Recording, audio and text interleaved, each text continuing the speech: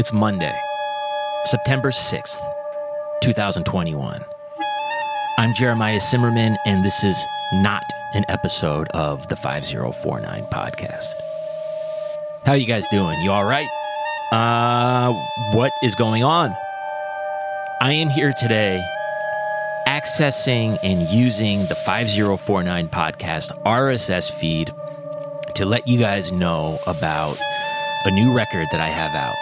It's called Citadels and Sanctuaries. It's music for solo clarinet with electronics and percussion, and it's out now on 5049 Records.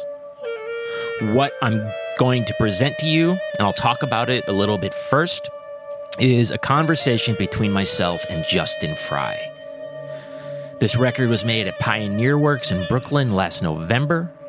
Justin is the head of the music department at Pioneer Works and really helped facilitate this record. And I'm going to explain everything before we get into it with Justin. But this podcast, which is not an episode of the 5049 podcast, this is just a standalone thing. This episode is Justin and I talking about the record.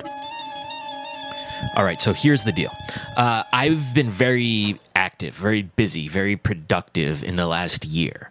The last time I spoke to you through this channel, through, podcasts, was June 2020, just before all the social unrest, based around the killing of George Floyd. It was just before all that happened. And it's been... for all of us, there's no need for me to talk about what the last year and a half has been. It's been very challenging for all of us. For me personally, there's a million things I could talk about. What I really want to talk about today is this new record that I have out. So back in November of 2020, I spent a month. I did an artist residency, a month-long residency at Pioneer Works in Brooklyn. What that entailed was at Pioneer Works, there is a very small recording studio, and for the month, it was mine.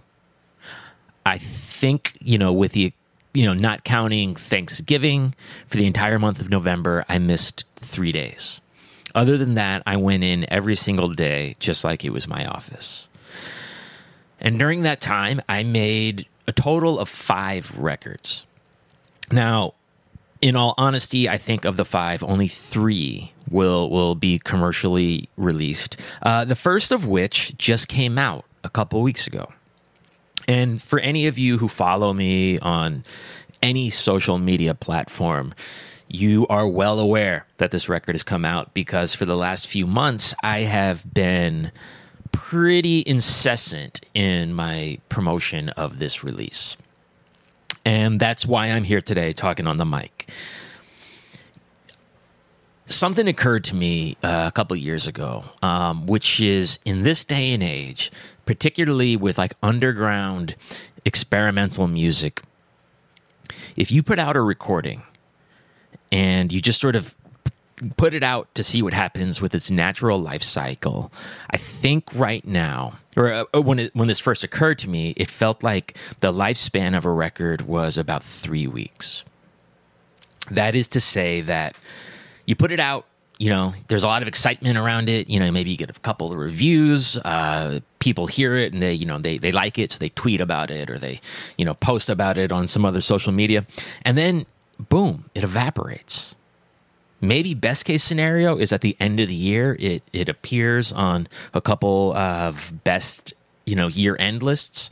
But other than that, without the aggressive marketing campaigns that you see in pop music and in, indie rock, these records, they come and they go. And for me, it's sad and it's hard, because I put a lot of work into making records.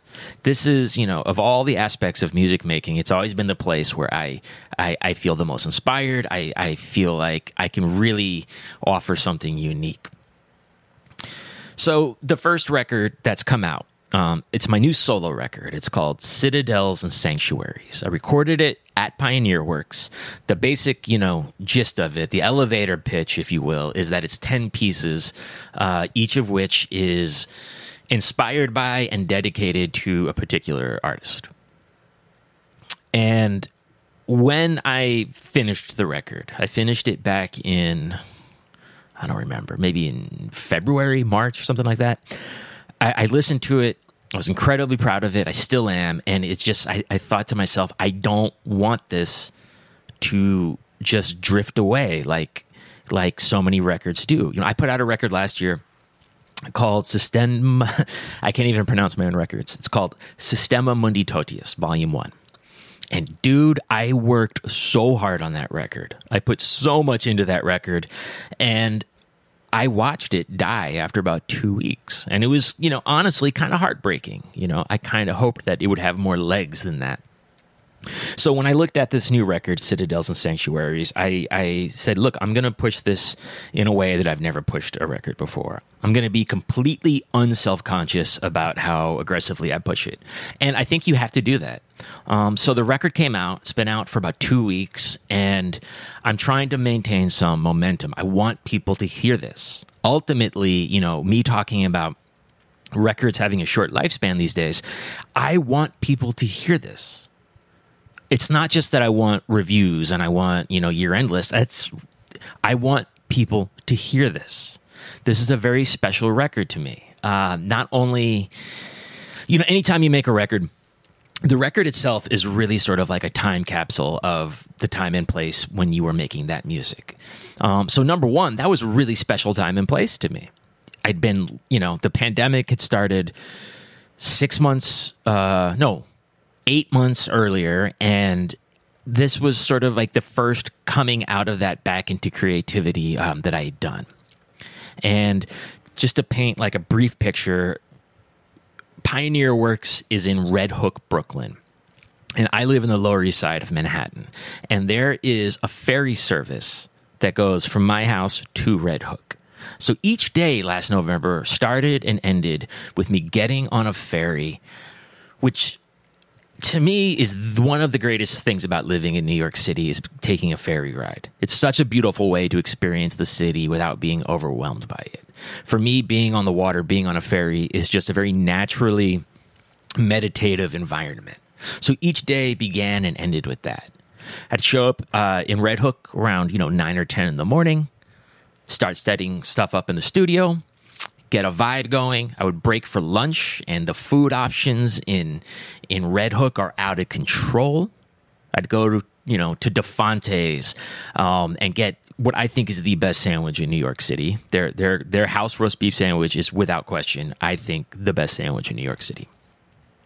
Go back to Pioneer Works, work for 5 hours, take a break, drink a glass of wine, work for another 2 or 3 hours, be back on the ferry at around 8 o'clock.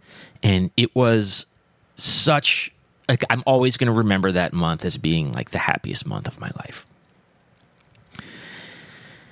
And so this music is very reflective of that.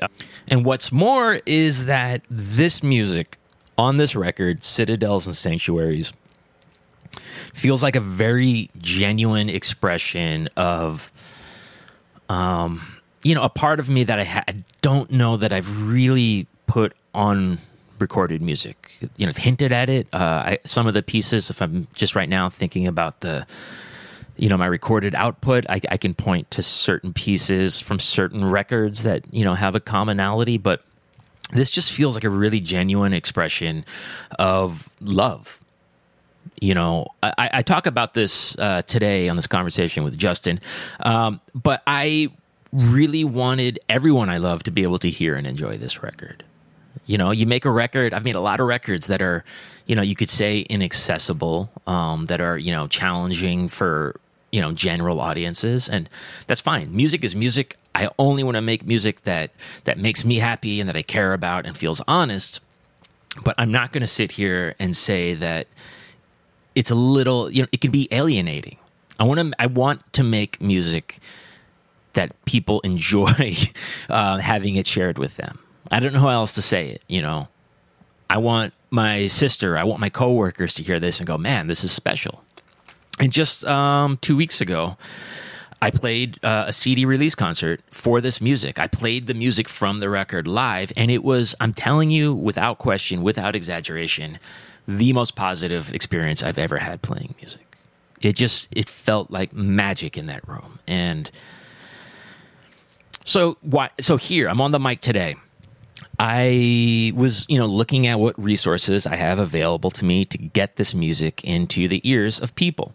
And just, I was like, all of a sudden, I realized, I'm still sitting on this RSS feed for the 5049 podcast. At one point in the podcast, I was getting like 10,000 downloads a week.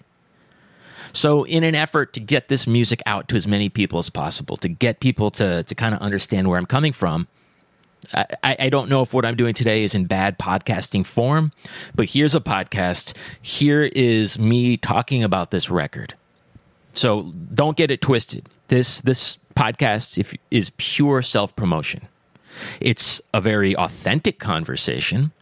It's two people talking from a place of complete honesty.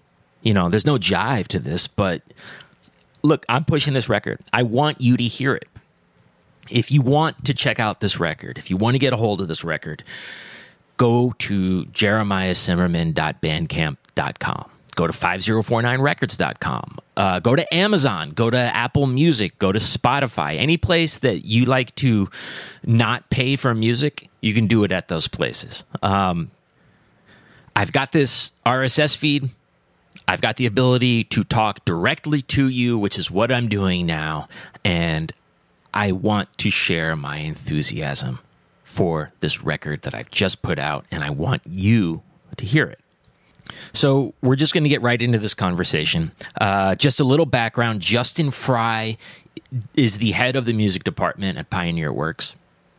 I applied for the residency at the end of 2019, was notified within a couple months that I'd been accepted. They do it with a panel. Justin was there every single day. This was sort of an unusual period of time to have been at Pioneer Works, and Justin and I will talk about it today. It was unusual in that I was the only person in residence at the time. Pioneer Works is this massive, sprawling complex with just tons, every kind of art studio you can imagine. And before the pandemic and now as it's getting back to normal, you've got artists of all different disciplines there at the same time doing their residencies. And there's a very social aspect to it. Artists mix, they do crit nights, they do open studios, they do all that stuff. And the only reason I was able to come back is because the music studio is the one studio at Pioneer Works that's separate from the main facility. So when I was there in November, I was the only person in the building, except for, some of the facilities guys. And Justin was there every day, or most days, and he helped facilitate anything I needed, including a really large-scale recording that I did with Blood Mist. And Justin's just a great guy. He's been incredibly supportive and is just, has got a heart of gold. So that's why I wanted Justin to interview me about this record. He was there during the creation of it. And, this record was made at Pioneer Works, and I wanted to represent Pioneer Works in this discussion. I joke that when I did my artist residency at Pioneer Works, I was like the hunchback of Pioneer Works. It was just me late into the night making these spooky sounds. So, let me say one more thing about Pioneer Works. Right now, they just last week opened their the period of time with which they accept and review submissions for artist residencies. So if any of you listening out there who would be interested in such a thing, whether you're a musician or a visual artist or whatever you're into, check it out. Go to pioneerworks.org and, apply. Can't hurt. Okay, so we're going to get into the conversation with Justin. The new record is out. It's called Citadels and Sanctuaries, music for solo clarinet with electronics, with synthesizers, with percussion. And thanks for listening. I hope that you enjoy this conversation, and I hope you check out the record. All right, love you. Bye. But you want me to more interview you about the music itself, or like the concept of the record and stuff. I think so. I mean, I don't know if I'm putting you in a spot by doing that. I have some questions. Yeah, well, it's just, I mean, like getting the record that I made that's coming out 100% is because of the time that I spent here, and the music is the way it is because of these 6 months of isolation leading up to it. So it seemed like a good idea, if I'm going to do something like this, to talk to you about it, because you oversaw the whole thing, and it was at your invitation that I was here. And you helped, you were like the tech guy throughout it. Well, technically, you applied for a residency. That's true. Were awarded a residency by a panel of jurors. Right. But I appreciate you giving me the credit for your invitation. All right. Yeah, I mean, thinking about the music itself on Citadel and Sanctuaries, I think what's like the most striking about it is that it's very melody focused. And I guess I'm curious from a compositional standpoint, and like kind of how you ended up taking that route. I mean, it's very linear. Like you can't really tell what's composed versus what's improvised. There's repeating lines, and it's like, did he just sort of revisit that, or is this, written out and performed?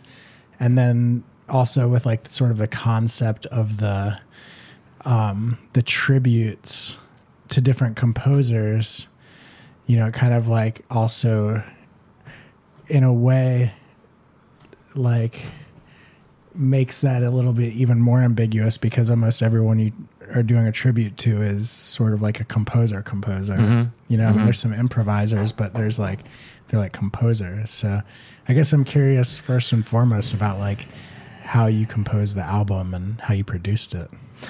I mean, anytime a musician or a band makes a record, I think this anyway, is that record is like a time capsule of whatever they were doing at the time, whatever they're feeling at the time. And by the time the record comes out, you're listening to something that is already behind them.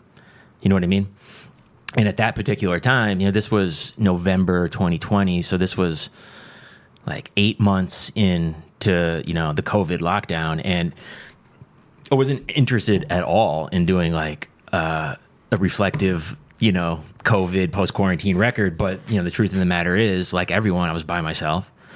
And I used that time to just work on working on like the fundamentals of my instrument. I think I can speak for myself in saying that for a lot of years as a musician in New York, particularly like in the world of like improvised music, and then sort of like noise and like sound-based music, I think I landed at a place where doing melody-based music, it was something that I became really scared to do. Like I kind of began to rely on, these things that I'd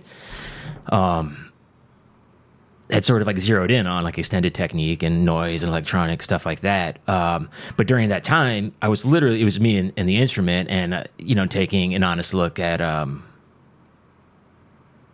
what I needed to get better at, but also what haven't I expressed yet.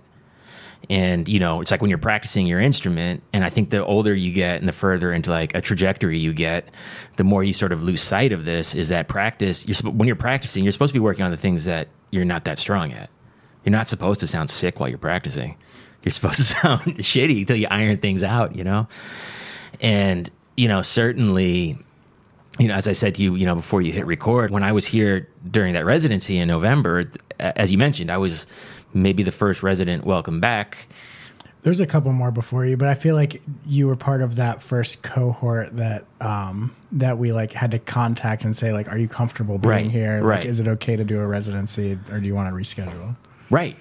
And but I bring that up because, Pioneer Works is this like sprawling complex. It's huge. You walk into the main space and, it's like a cathedral almost. And I feel like, correct me if I'm wrong, but the way pre-pandemic and hopefully now post-pandemic, the residencies go is that all these different artists are doing shit in their little workspaces, and that there's sort of like this vibrance in the air, and people come out and, talk to each other and stuff. And yeah, even now it's, July 2021, it's sort of inching its way back, but there's more like more energy for sure. I feel like the residents interact more. We do crit nights Right. in person instead of on Zoom, and Yeah. Yeah. So when I was here, it was, the first cold month of the year. It was November.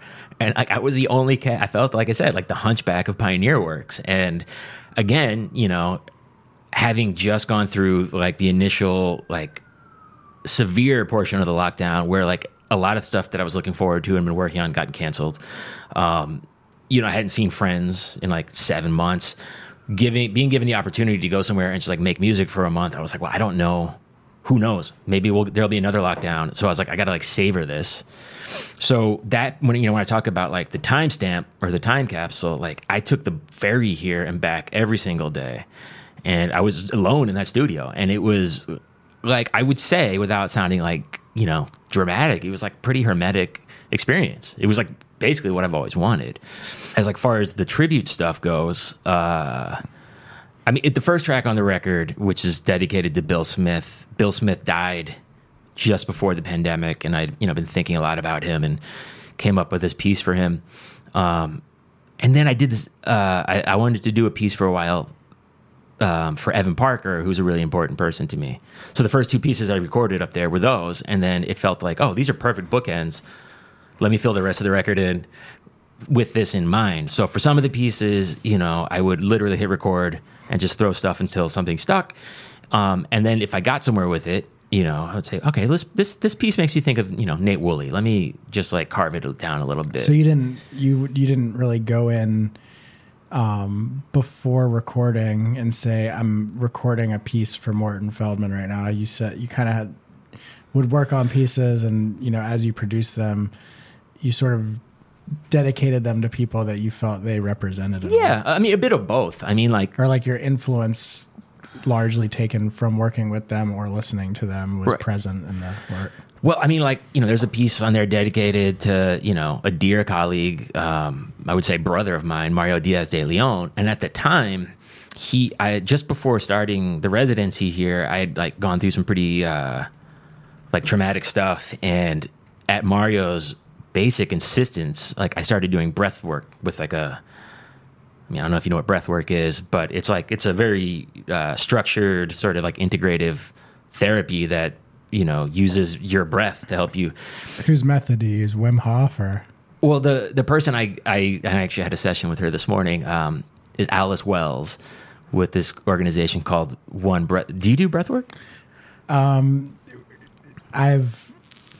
One time Wim Hof, the Iceman, came here, and I recorded an interview between him and Dustin, who started Pioneer Works. Dustin Yellen. And he talked a lot about, he has like a whole breathwork thing online and this whole cold therapy thing. And like his whole vibe is like essentially exposing yourself to extreme conditions and breathing through it. And it like activates your body and mind. And, you know what I mean? Yeah. Yeah, it's pretty interesting. It's wild stuff, man. Like it cracked something open in me, and it continues to. I'm still like kind of like. It's cool. You go somewhere to do it with somebody like in their presence. Cool. I've only ever like looked at a YouTube video and it's sat on my couch. Wild, man. I would recommend it to anyone. But so Mario, put me onto that, and then while I was here, he actually came through a couple times, and I would like play stuff that I was working on, and he was like, "It's great, but." Just let the clarinet speak. Just like you don't need all that other stuff. Like I want to hear you. I want to hear the instrument. So like the piece that's dedicated to him is specifically dealing with, working on my breath and also working on, the thing that I started talking about a few minutes ago, which is like, let me put the playing and the music out in a way that I haven't done before, which is kind of scary, I'm very aware of what a lot of my faults are as a musician. And so to like expose them, is like, it's kind of terrifying. Well, I think that's an interesting point. I wouldn't call them your faults, but I understand that from like a self-critical perspective. But I think that like what's interesting about this record compared to your other work, and you even like quote The Wire in your press release for this, but like the quote from The Wire talks about like how damaged your records usually sound. And I think like the interesting thing about this is it sounds like really beautiful, and it's very clarinet forward, and it's very like melody forward. Whereas a lot of your previous work, like you said, deals with extended technique or like sort of like reinventing the instrument or Right. like, you know, trying new things with the instrument, pushing the instrument forward in different ways and using electronics to sort of like amplify that or enhance that. Yeah. Whereas this feels very like, this feels more like a duo with electronics in a lot of ways. I mean, like there's the sort of key characteristics of a lot of this music are like some kind of really kind of like transcendent delay. And there's just like sort of this like air to it. And then there's this like sort of like sub frequency synth stuff happening that I think is like feels very like conversational or like it feels very distinct as opposed to being like one singular happening, you know? And I think like there's definitely, I mean, I'm assuming that you didn't just like one man band it live. Like there's definitely layers. Oh, there's lots of layers. Yeah. Yeah, There's so, lots I of mean- layers. You know, as musicians, I feel like you're going to be very familiar with the thing I'm about to present, which is like, you know, let's say you're working on something, you know, and it's sick. You know what I mean? It's like, it's fucking sick. And like you would play it for like a friend of yours, you know, a fellow musician, and they go, dude, this is fucking sick. Like that's one thing, and that's rad, and that's a thing to chase. But there's also something about being able to play something that you've worked on for anyone, you know, like your sister or, you know, Your grandma. or like a, you know, a coworker at your job that's like not necessarily, and like have it speak to them, and it doesn't It mean doesn't like, have speak the same musical language as you. yeah, it's actually really nice. And it, you know, Alice, who I was just talking about, this breathwork therapist that I work with, you know, early on in our sessions, we talked a lot about comfort. And she was like, do you do things to comfort yourself? Do you do things to bring comfort in? And I looked around my apartment and it was like, holy shit, everything in here is, I had a pot of lentils on the stove going. I had like my Pendleton blanket like wrapped. I was like, yeah, this is all about self-nurturing and comfort. And she was like, have you ever done that with your music? I was like, well, that's an idea, isn't it? Yeah, I feel like comfort and music aren't necessarily always synonymous. I mean, you don't really. I can't say I've ever made music to feel comfortable, but maybe I have. I don't know. But you've listened to it to feel comfortable, no? Yeah, oftentimes. I mean, the last, Just listened to the Cranberries this morning. did you really? Is that like a serious band for you? In the past 2 days, it has been. Yeah? I've just been revisiting. It's like kind of like a post The Cure kind of like. Yeah. I don't know. Lots of chorus on everything, but like, Yeah, it's comforting. yeah, it's definitely a warm blanket. Yeah. Yeah. I mean, especially like, I remember a couple times in the first few months of the lockdown, you know, people were like, well, what have you been listening to? And I was like, dude, all I've been listening to is Lester Young and Ornette Coleman. And it was all like, the idea of listening to anything would be daunting to me for whatever reason. Like I was getting a lot of comfort in that music. And even now, like, I mean, I don't know if my listening habits have permanently shifted, but I haven't really listened to anything in the last year plus for like any, how can I say this without sounding like an asshole? Like, Exploratively. yeah, I've just been listening to stuff. Like if it's not offering me some kind of comfort, then like I'm just going to not listen to music. Yeah, I think there's something to that. And like this time specifically, I've definitely been listening to more nostalgic music in the past year than I ever have in my entire life. Yeah. Thinking that like when you're in high school, you're not listening to nostalgic music. I mean, it's exploratory. Yeah. I've definitely been doing a sort of deep dive and re-listening to albums that I liked when I was 15, 16. You know. And they're mostly pretty good, right? Yeah, some of them are terrible, and I can't do it. But like, I don't know, everything from Lee Morgan Cornbread to like fucking Dillinger Escape Plan, Yeah. Calculating Infinity. Totally. Which like all of a sudden you're just like, wait, what the fuck were they doing? Holy shit. But what's I mean, because I've been doing quite a bit of that in the last few years, like listening to the music that when I was like 14 I thought was the best music in the world, haven't listened to in 15, 20 years. And what's always cool about that to me is like I can hear moments in the music where I'm like, oh, that's where I got that from. Oh, that thing that I do, that lick, that sound world, you know, like, oh, that's taken directly from like Vulgar Display of Power or you know. Yeah, I mean, I think there's a lot to that because you've spent, even if they're guilty pleasures, you spend a lot of time with these records at some point in your life, and they're in there, and they're informing the music you're making. So it's important to confront them at some point. Yeah, totally. And just like when you sort of, if you get to experience this, like when you sort of recognize traits that you have that are like very clearly from your parents, stuff that you may have like resented in your parents, you're like, God damn, like I'm actually quite a lot like my dad like that. It's good to look at it. And again, like I guilty pleasures, when I was, 14, 15 years old, like I would have, if Les Claypool asked me to kill someone, I would have done it. You know what I mean? And it's like so deeply embarrassing as like a 40-year-old man to be like, oh yeah, I was a huge Primus fan, but I don't know. It's like baked in there. I could have learned that through your music. All the slap bass. All the slap tongue on the clarinet. But, back to that same thing. It's like, Morton Feldman. Like I would, so in making this record, I would think about, well, what is it about these particular people that is important to me or compelling to me? And you take someone like Morton Feldman who, you listen to a piece like Rothko Chapel or, Palace de Marie, and it's just like all this beautiful color that's like not in a hurry. Yeah. It's not in your face. It's like something happens and then it happens again and then it happens again a little differently. And it just like, it puts me at ease. And, there's something, it's like, oh, well, I enjoy that as a listener. Like, let me see if I can kind of create that as a player. Yeah. I always loved about Morton Feldman's music that it was like, it felt sort of transcendental in the way that like it felt like it should have been made, it could have been made in the country somewhere, but like it's also inherently like New York City. Like, it's sort of like this like frozen, slightly changing music that like feels like walking down the same street every day and noticing something different. You know what I mean? Totally. Like there's something just super New York about it, New York City about it, even though it's like largely pretty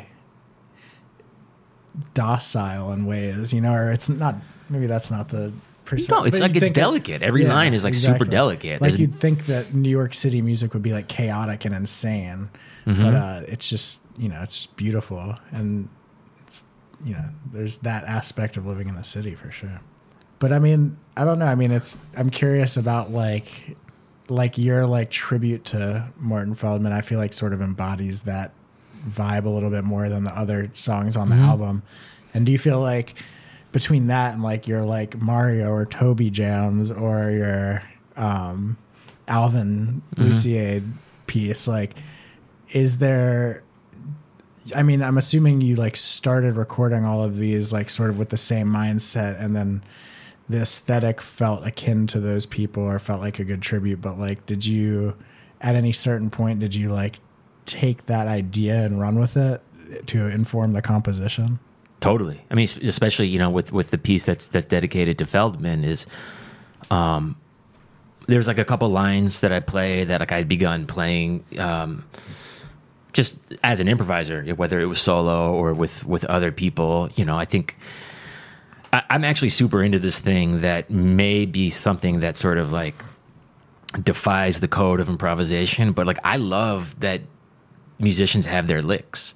Like I can think of right now 4 Lester Young licks that you hear like him do all the time in his solos, or like same with Coltrane. Like, you got like your licks. And so I was like, there was like a couple of licks that I was doing, and I was like, well, where'd that come from? And so, okay, I know where I got that from. It's Feldman. And I've always wanted to be, from years ago, in an improvised situation that like very directly. There's something, I remember a few years ago, my friend was saying, yeah, we're in the middle of Feldmania. Like everyone was talking about Feldman.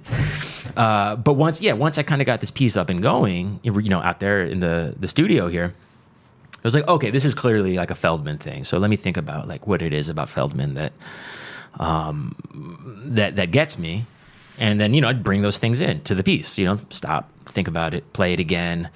And, in a lot of ways, and this is something I struggle with and I'll probably always struggle with, is in the moment playing, whether it's solo or playing with other people, this constant thing where I'm like, am I playing too much? Am I playing too little?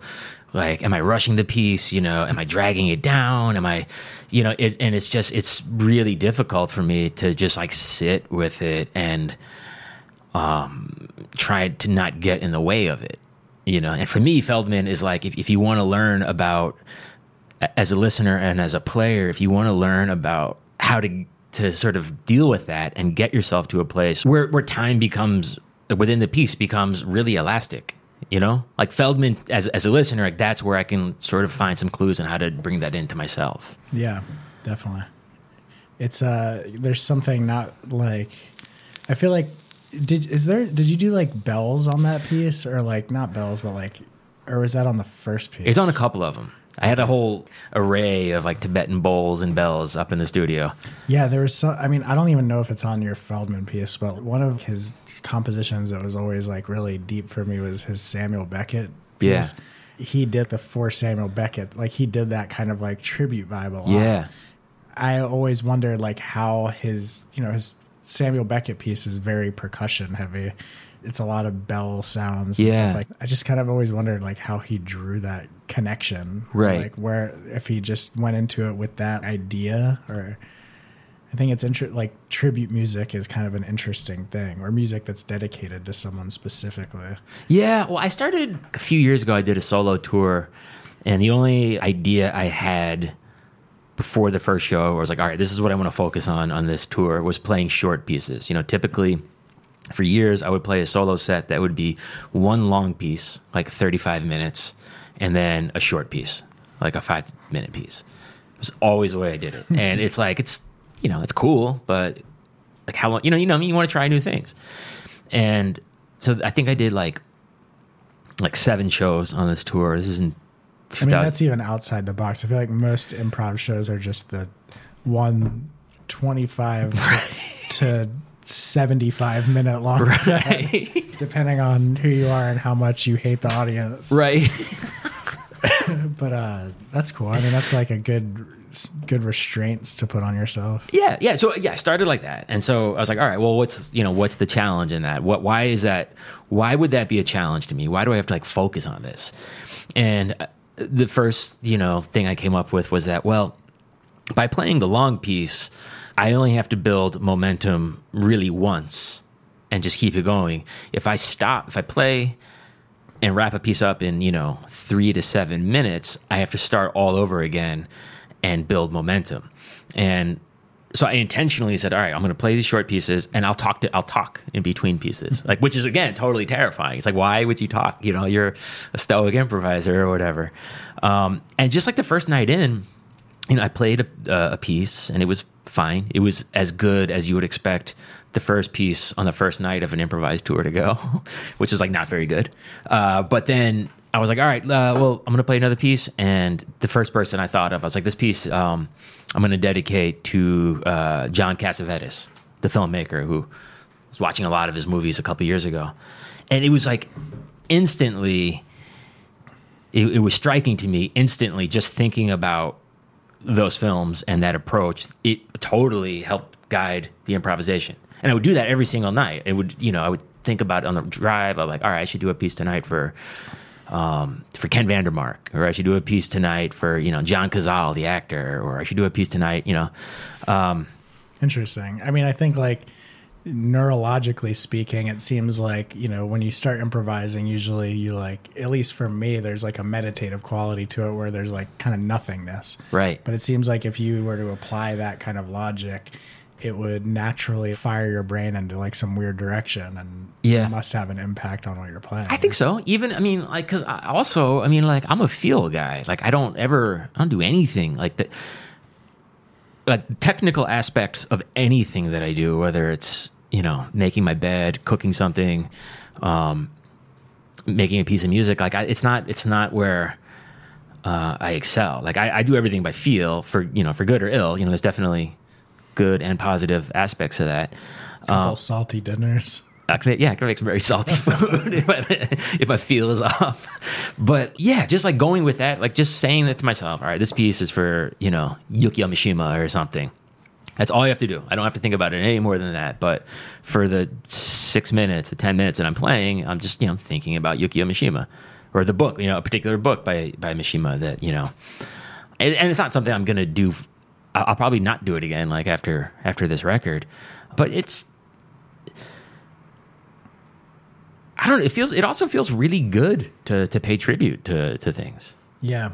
I mean, you also work I feel like you work closely with a lot of people that you like. But when you first sent me the record and I was looking at it, I was like, are these people, because it's used the term like for right, blah, blah, blah. I was like, did he compose a piece for these people? But then, you look at the other names and you're like, okay, they're dead. right. And then you listen to it and you're like, okay, it's all clarinet. Never mind. Oh, right. As it, yeah. I hear you. Yeah. But like, I feel like the isolation aspect sort of like, have you ever watched the show Alone? No. What is that? Alone is this show where they just drop these survivalists in the middle of like the Arctic and like these like, in like a national park, essentially, like just total, no civilization anywhere around them. They all have like their own like area of X square miles. There's no way they could ever run into each other. Pretty insane conditions. And they try to make it to like 100 days, but like inevitably by day, like 20 even, like each person just starts getting sort of like emotional or talks about like how much their relationships mean to them. I don't know. I've thought a lot about that over the course of the pandemic, how much like this kind of thing has come up in a weird way. Like it's sort of this collective like way to reconnect with people while you're on your own, It's kind of interesting. I don't know. Yeah, we're now starting to see the records come out that people made, throughout 2020, and not surprising at all, a lot of them feel really lonely and feel kind of reflective. Yeah. I haven't heard a lot of exuberant, joyous music happening. Collaborative albums. Yeah, there's a few out there. I mean, yeah. But I think you're right. Like a lot of people have been pretty interested. I mean, myself included, definitely. I mean, it was really hard to make music. Like I felt like I was on personally such like a full steam ahead vibe for so many years. And it's like when this shit happened, it just felt like a natural, like complete, I don't know, like a natural vacation or something in a weird way. And it was like hard to like, I mean, my circumstances were different. I had a child and I feel like maybe that is more informative of it, but it's like you just kind of getting to a point where like you just need like a creative break. And I think about like one of my friends who makes music and like quit making music and to draw and to become a visual artist a while ago. It was just like, I was like kind of baffled by it because I was like, damn, dude, you just like quit music? He's like, yeah, I just needed a like mental shift. And then like, of course he went back to music years later and like made really fucking cool music. But it's like, I don't know. I think about that often. Well, there was definitely, I remember at the start of the pandemic and, when they first announced the city or the world going into lockdown, like I honestly, I was like, oh, this will be like 2 weeks or 3 weeks till they, iron it out. Totally. And I had like a very sort of, easy spirited feeling towards it all. And I was like, I remember talking to people on the phone and be like, man, if cats don't come out swinging their ass off from this, this is an artist residency, man. And that feeling went away very quickly. And I didn't touch my horn for the first 6 weeks of the lockdown. And, it became very clear to me, one, that it was unreasonable. A lot of people have talked about this, but it was like totally unreasonable to expect anyone to thrive artistically just because they have the time. Everyone was terrified. Yeah, time is not an easy thing to deal with necessarily. No, but also like I personally felt very existentially challenged. Like on the one hand, several of my musician friends who derive 100% of their income from music, they were like, what am I going to do? They were screwed. All their stuff was canceled, And for me, I was like, what was going on with me? Yes, I had stuff canceled, but what came up was like, well, do I even deserve to call myself a musician? Like, what will it matter to anyone if I come back and play again? Like, that's a dark place to be. Yeah. I go to that place with or without, a worldwide pandemic. And so to have it, be presented as, well, to have presented it to myself like that was pretty grueling. Yeah. I mean, I feel like that's an interesting thing for anyone to think about. I feel like I don't really ever overthink my place in music. I just sort of take it for granted, which maybe is like negative thing or maybe healthier. Yeah. I mean, I feel like if there's too much shit out there for me to even think about anything beyond creative expression. You know what I mean? Yeah. And I've made a lot of music that sucks, but I'm okay with that. But it was creatively fulfilling at the time. So like, I don't have any issue with that. Yeah. You know? But I feel like, I don't know, you shouldn't do that. You should have more confidence in yourself as a musician. Well, yeah. I mean, and that's, or do those just exist co-equally? Like it's just what, like complete devastating self-doubt coupled with self-doubt with confidence. Yeah, I guess. I don't know. I mean, I guess on some level, like if I do anything, if I play a concert, like I hope people understand that like this was a real challenge for me. Like I'm totally like, I have friends, I look at someone like Peter Evans, who's like a dear friend of mine and arguably one of the best musicians any of us know. He just plays, it's just like, I'm sure he would tell you, maybe something different, but his relationship to his instrument and his confidence on it, comes through loud and clear. And it's like mesmerizing to listen to and watch. And even so, sometimes it sounds like someone's farting. Right. I mean, a lot of, being alone during the pandemic and then being in residence here alone up in the studio, even though I did have some people come in and make some records with me, in jazz, they talk about like being in the shed. It was like being in the shed, but sort of like with a very different, like actually being in the shed. Well, actually being, yes, physically being in the shed, but also just like with the, when you think about as a player, being in the shed, you're like, all right, well, I'm working on my chops, I'm working on my rhythm, I'm working on, my intonation or whatever. And this just felt like a different set of stakes because it felt quite honestly, and it's something that I think I'm going to have to think about and deal with and talk to people about for a while. It felt like I had, like the stakes where I have to prove to myself whether or not I deserve to be a musician. And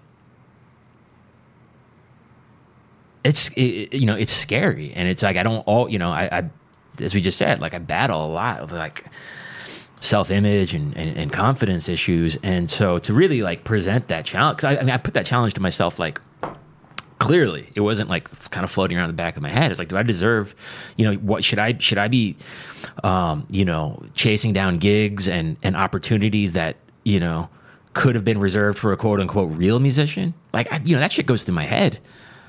Well, you should know that 280 people applied for a residency and 12 people got it. And you're one of them. Yeah.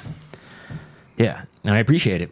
That stuff, just like, going back to this record and thinking about the music that's important to me and the people that make that music, like I don't ever want to take any of it for granted, and, especially. And the residency panel was also like, we blind listened to the music. Right. And the panel was Amirtha and Yuka Honda.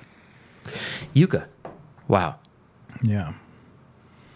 And everybody listened to your music blindly and was like, this is sick. What is this? And then we talked about it in the context of many other musicians. Yeah. That's. But, I get your headspace when you were going into the making of this album for sure. Yeah. Yeah. And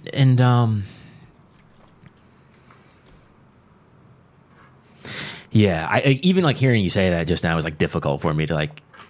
But like, so if I think about, what the music, the power of the experience of the music of Tony Scott, for instance, like that's, when I think about the impact that music's had on me, in particular, this record he made called, Music for Yoga Meditation. I remember looking at the record when I was like 20, being like, what is this crazy shit? This is, a guy playing clarinet with a sitar. Like, this looks hilarious. I have to get this. Boom, blows my mind. And it's like, if I could go back in time with what I know now, if that record had like a $2,000 price tag on it, I would have said, you still need to buy it. Because this shit is going to change your life. This music is going to open up ways of thinking. Because that's something I've talked about a good bit, like in these podcasts. For me, the big challenge has always been like, how do you bridge these different things? And it takes years to figure out, for me anyway, for like little inroads. Like, well, how do I, if the music of Albert Ayler is just as important as the music of, Slayer or Feldman or Coltrane or Cypress Hill or anything, like, well, I have to reconcile these things. Like it doesn't. I know what you mean. It's hard to think about, your identity in the context of all these amazing, incredible geniuses that have ever existed. But, Yeah. But do you think they didn't think of that? I mean, they didn't know that they were, maybe Coltrane knew that he was fucking insane and amazing, but I don't know. You think Jimi Hendrix knew? Who could say? But I think, to me, like, Coltrane is the go-to figure when I'm trying to make a point about someone striving for excellence. And like, I mean, there will never, I'm so confident in saying that no one has ever been both athletic and spiritual at the same time. And just reached the heights that dude scaled. I mean, that dude ascended all the heights. Like, That's it. That's the perfect, I think about, perfect music, perfect being. Like, that's Coltrane. End of story. Yeah. None of us are going to touch that. Yeah, it's pretty intense. It's a hard thing to think about for sure.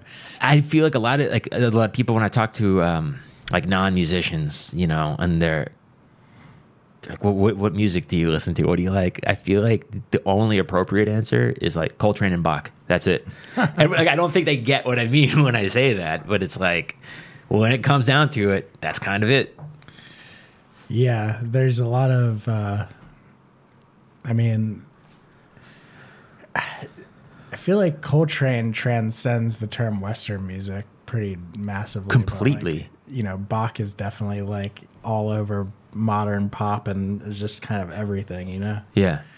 But I don't know. Yeah. It's like I don't really listen to much Bach anymore, but definitely was forced to play a lot of it and understand its value in the world of music. But every time, like, I have that box set. It's like 150 CDs of Bach. All Glenn Gould.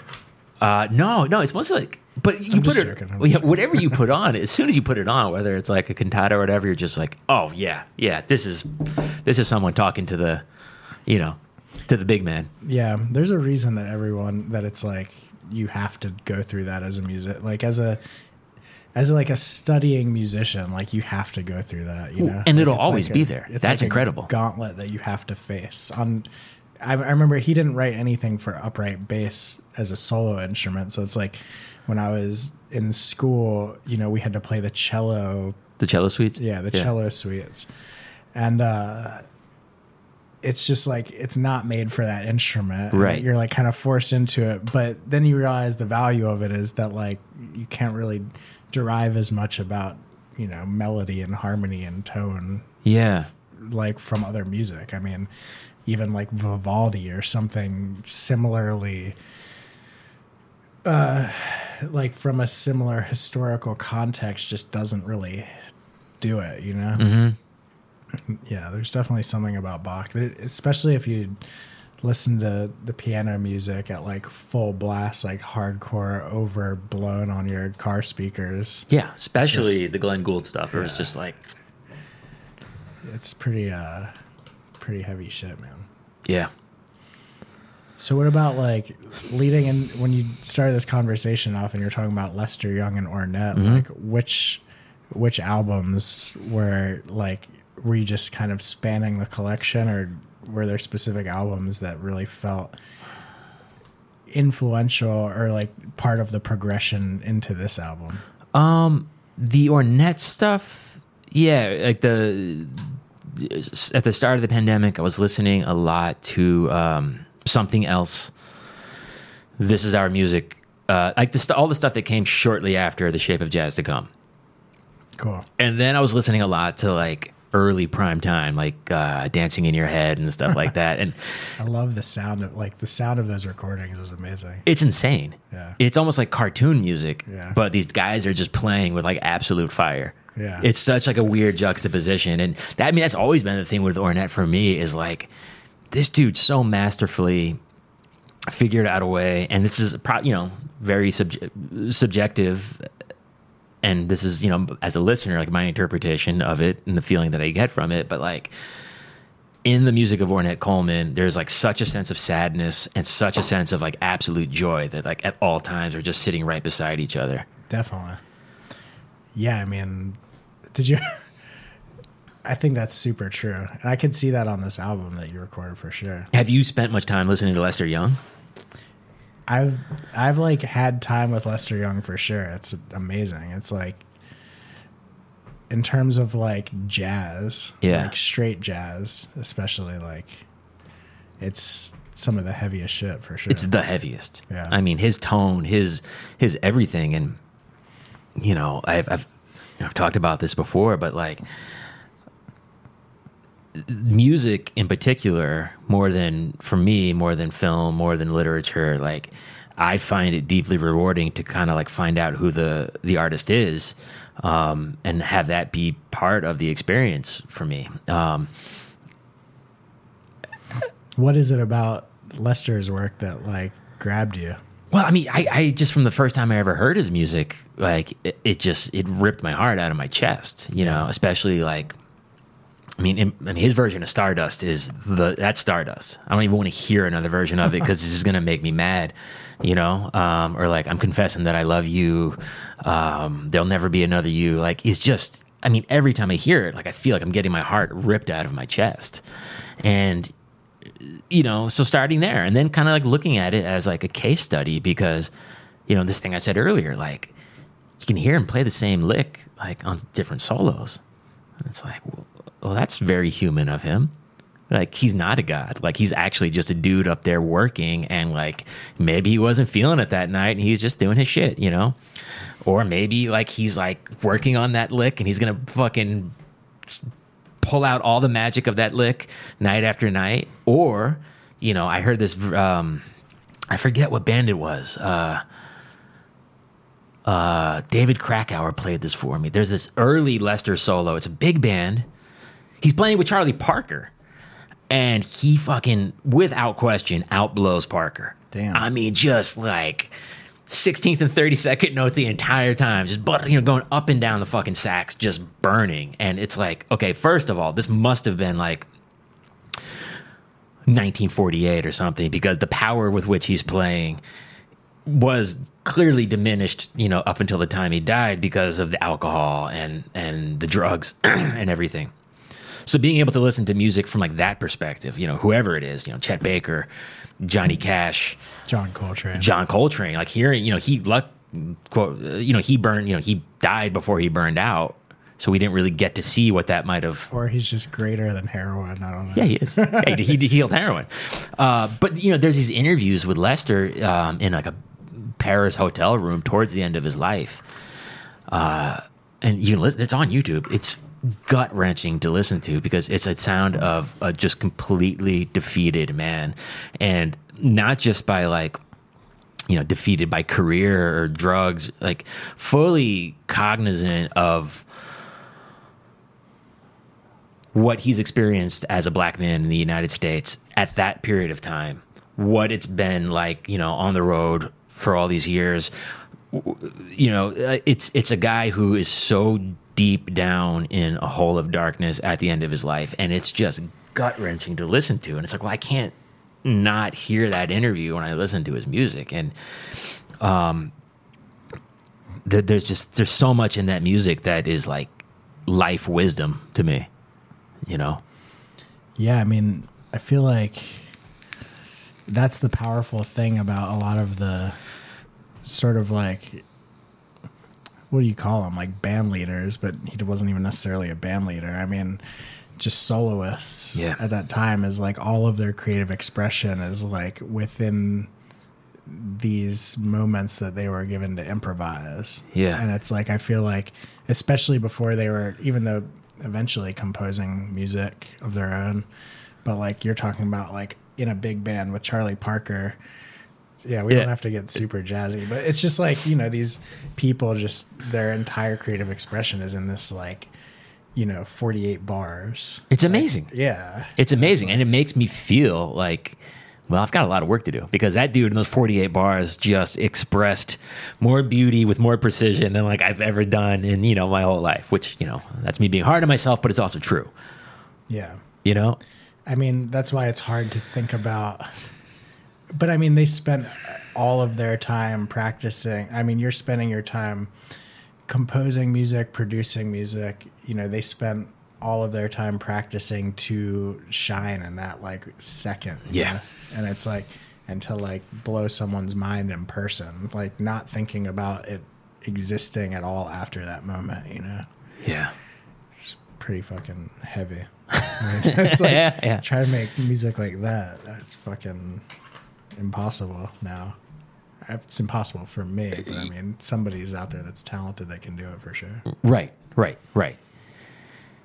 That's the goal. What else? What do we cover everything? Did we do it? Let's see where we're at. Is it an hour? Almost. Let me think. The record. You want to talk about new sounds or? No. What did they play? I'm just curious what they played. They played, New Sounds played the Tony Scott piece, the piece for Tony Scott. Oh, cool. And then made the program about Tony Scott, which,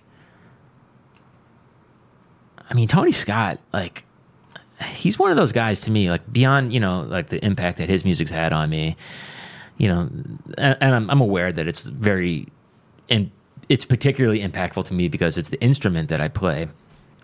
But like, I really hope that someone like that doesn't just get like forgotten by time. And, you know, I mean, the music that guy made and the contributions and the records that are like so utterly unique and beautiful, like people have to, you know, be putting this stuff on the same pedestal as, you know, all the other quote unquote important records. It's insane to me that it's not on the same. I mean, I've never listened to him, so I'm going to do that now, I guess. Right. You're keeping it going. You know what I mean? Like it's how do you, I mean, you can't, I guess you know, like you can't guarantee anything, you know, gets the rightful recognition that it deserves. But, and I guess maybe that's part of like the struggle of man and of life is to feel relevant and to hope to maintain some kind of relevance. But for the life of me, like there's like just certain. I'm way too diluted to think that. I mean, there's a lot of shitty music that's relevant, and there's a lot of amazing music that's irrelevant. You know, yeah. Or, I mean, it's relevant to a handful of people, but right. In terms of like societal, cultural legacy, I mean, you know.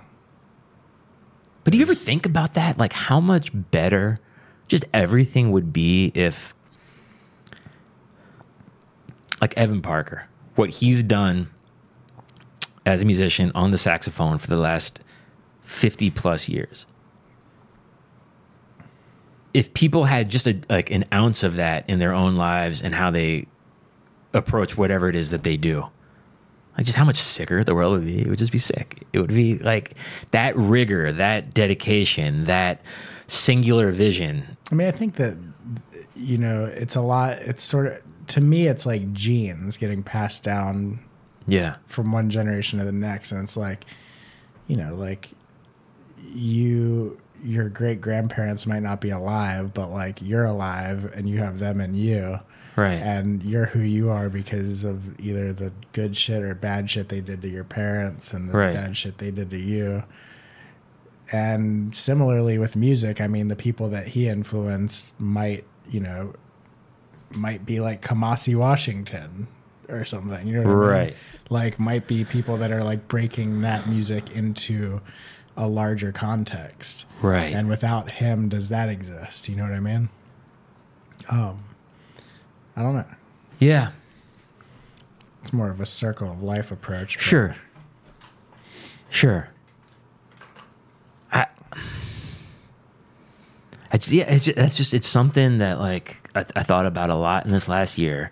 And this is kind of what I was saying about Coltrane. It's certainly true with Evan Parker. Is like, and it's it seems like I don't want to like I don't want to go to like some dangerous territory with this, but it like these guys were striving for excellence. You know what I mean? Looking up. You know what I mean? Like man casting his eyes on the sun and striving for excellence. That seems to have like gone out of fashion and out of favor in a lot of places, and it's not like, maybe I'll have to cut this because it might sound like preachy or whatever, but like machines are doing too much work for us. Or like the Kardashians. I mean, you talk about striving for excellence and vertical tension. Well, because most people are just people that don't have interest beyond pop culture, and they represent a human side to certain people. I mean, I think there's... Mm-hmm. I understand it. I think that, like, they represent what people, like, either strive to be or, like, see in themselves, Yeah. I mean, I think something that, all the pieces on this record that I made, like, that are all dedicated to these different musicians and composers. I mean, I would say, like, with absolute confidence, every single person to whom I dedicated something, I would say, in their lifetime while they were alive, or, the people that are still alive, strive for excellence. And that, to me, is, like, I probably ultimately... And what you mean by that is they push themselves out of their comfort zone to be better at what they've dedicated their lives to, ultimately. Totally. Yeah. And in doing so, you're dedicating your life and you're dedicating your work to something bigger than yourself. Yeah, I think you see that a lot nowadays with cooking. Uh-huh. Like, with Top Chef or something. Right. Just that culture being more prevalent in, like, the culinary world. Like, chefs being more, like... solo artists in that regard. Right. Like the kind of shit you experience in the culinary world is like, unlike shit I ever experienced pre this past 10 years, I mean, yeah. Not that I was that tuned into it. I mean, I worked at pizza places when I was in my like early 20s, but it was like, I don't know.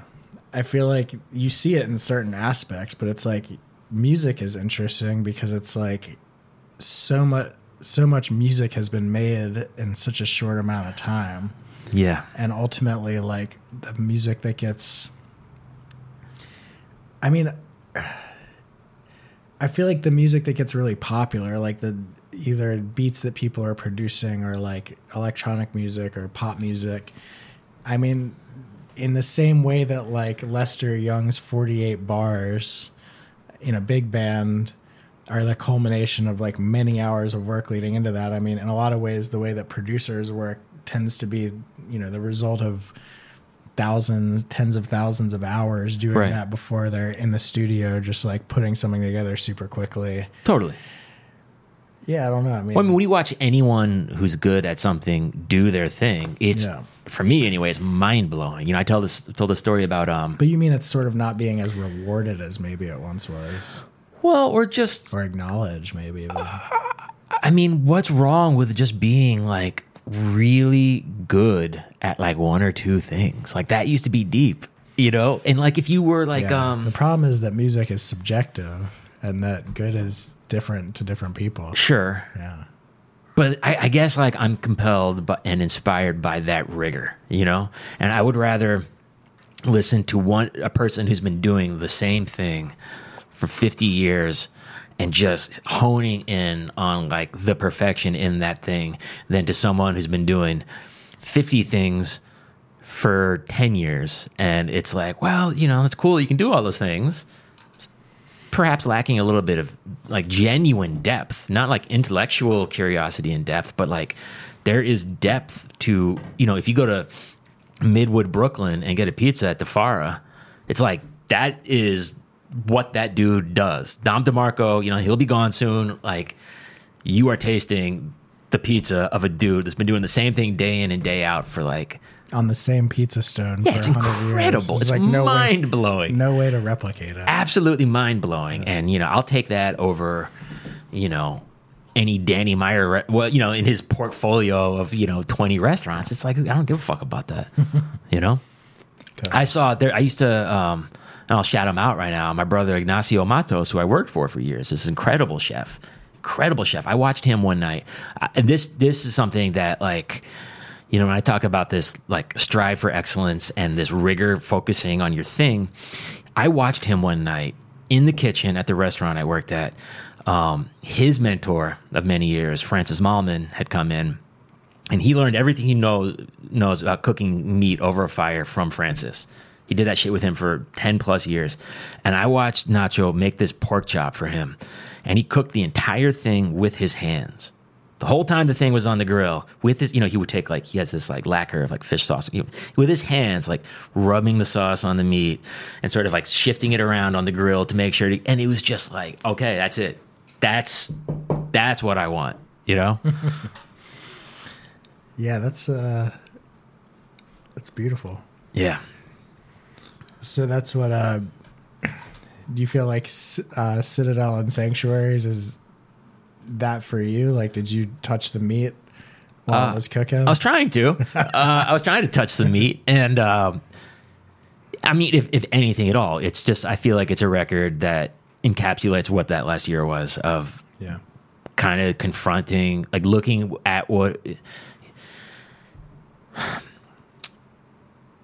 like, confronting myself as a musician and, like, genuinely questioning, like, is there any depth there, and hopefully trying to, prove to myself that there was, and, I feel good at the moment.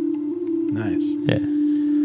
Cool. Thank you Justin. Thank you so much for having me come out and talk and everything. It means a lot to me. Anytime, dude. Thank you. It's a great album. Excited for the world to hear it. Thank you, brother.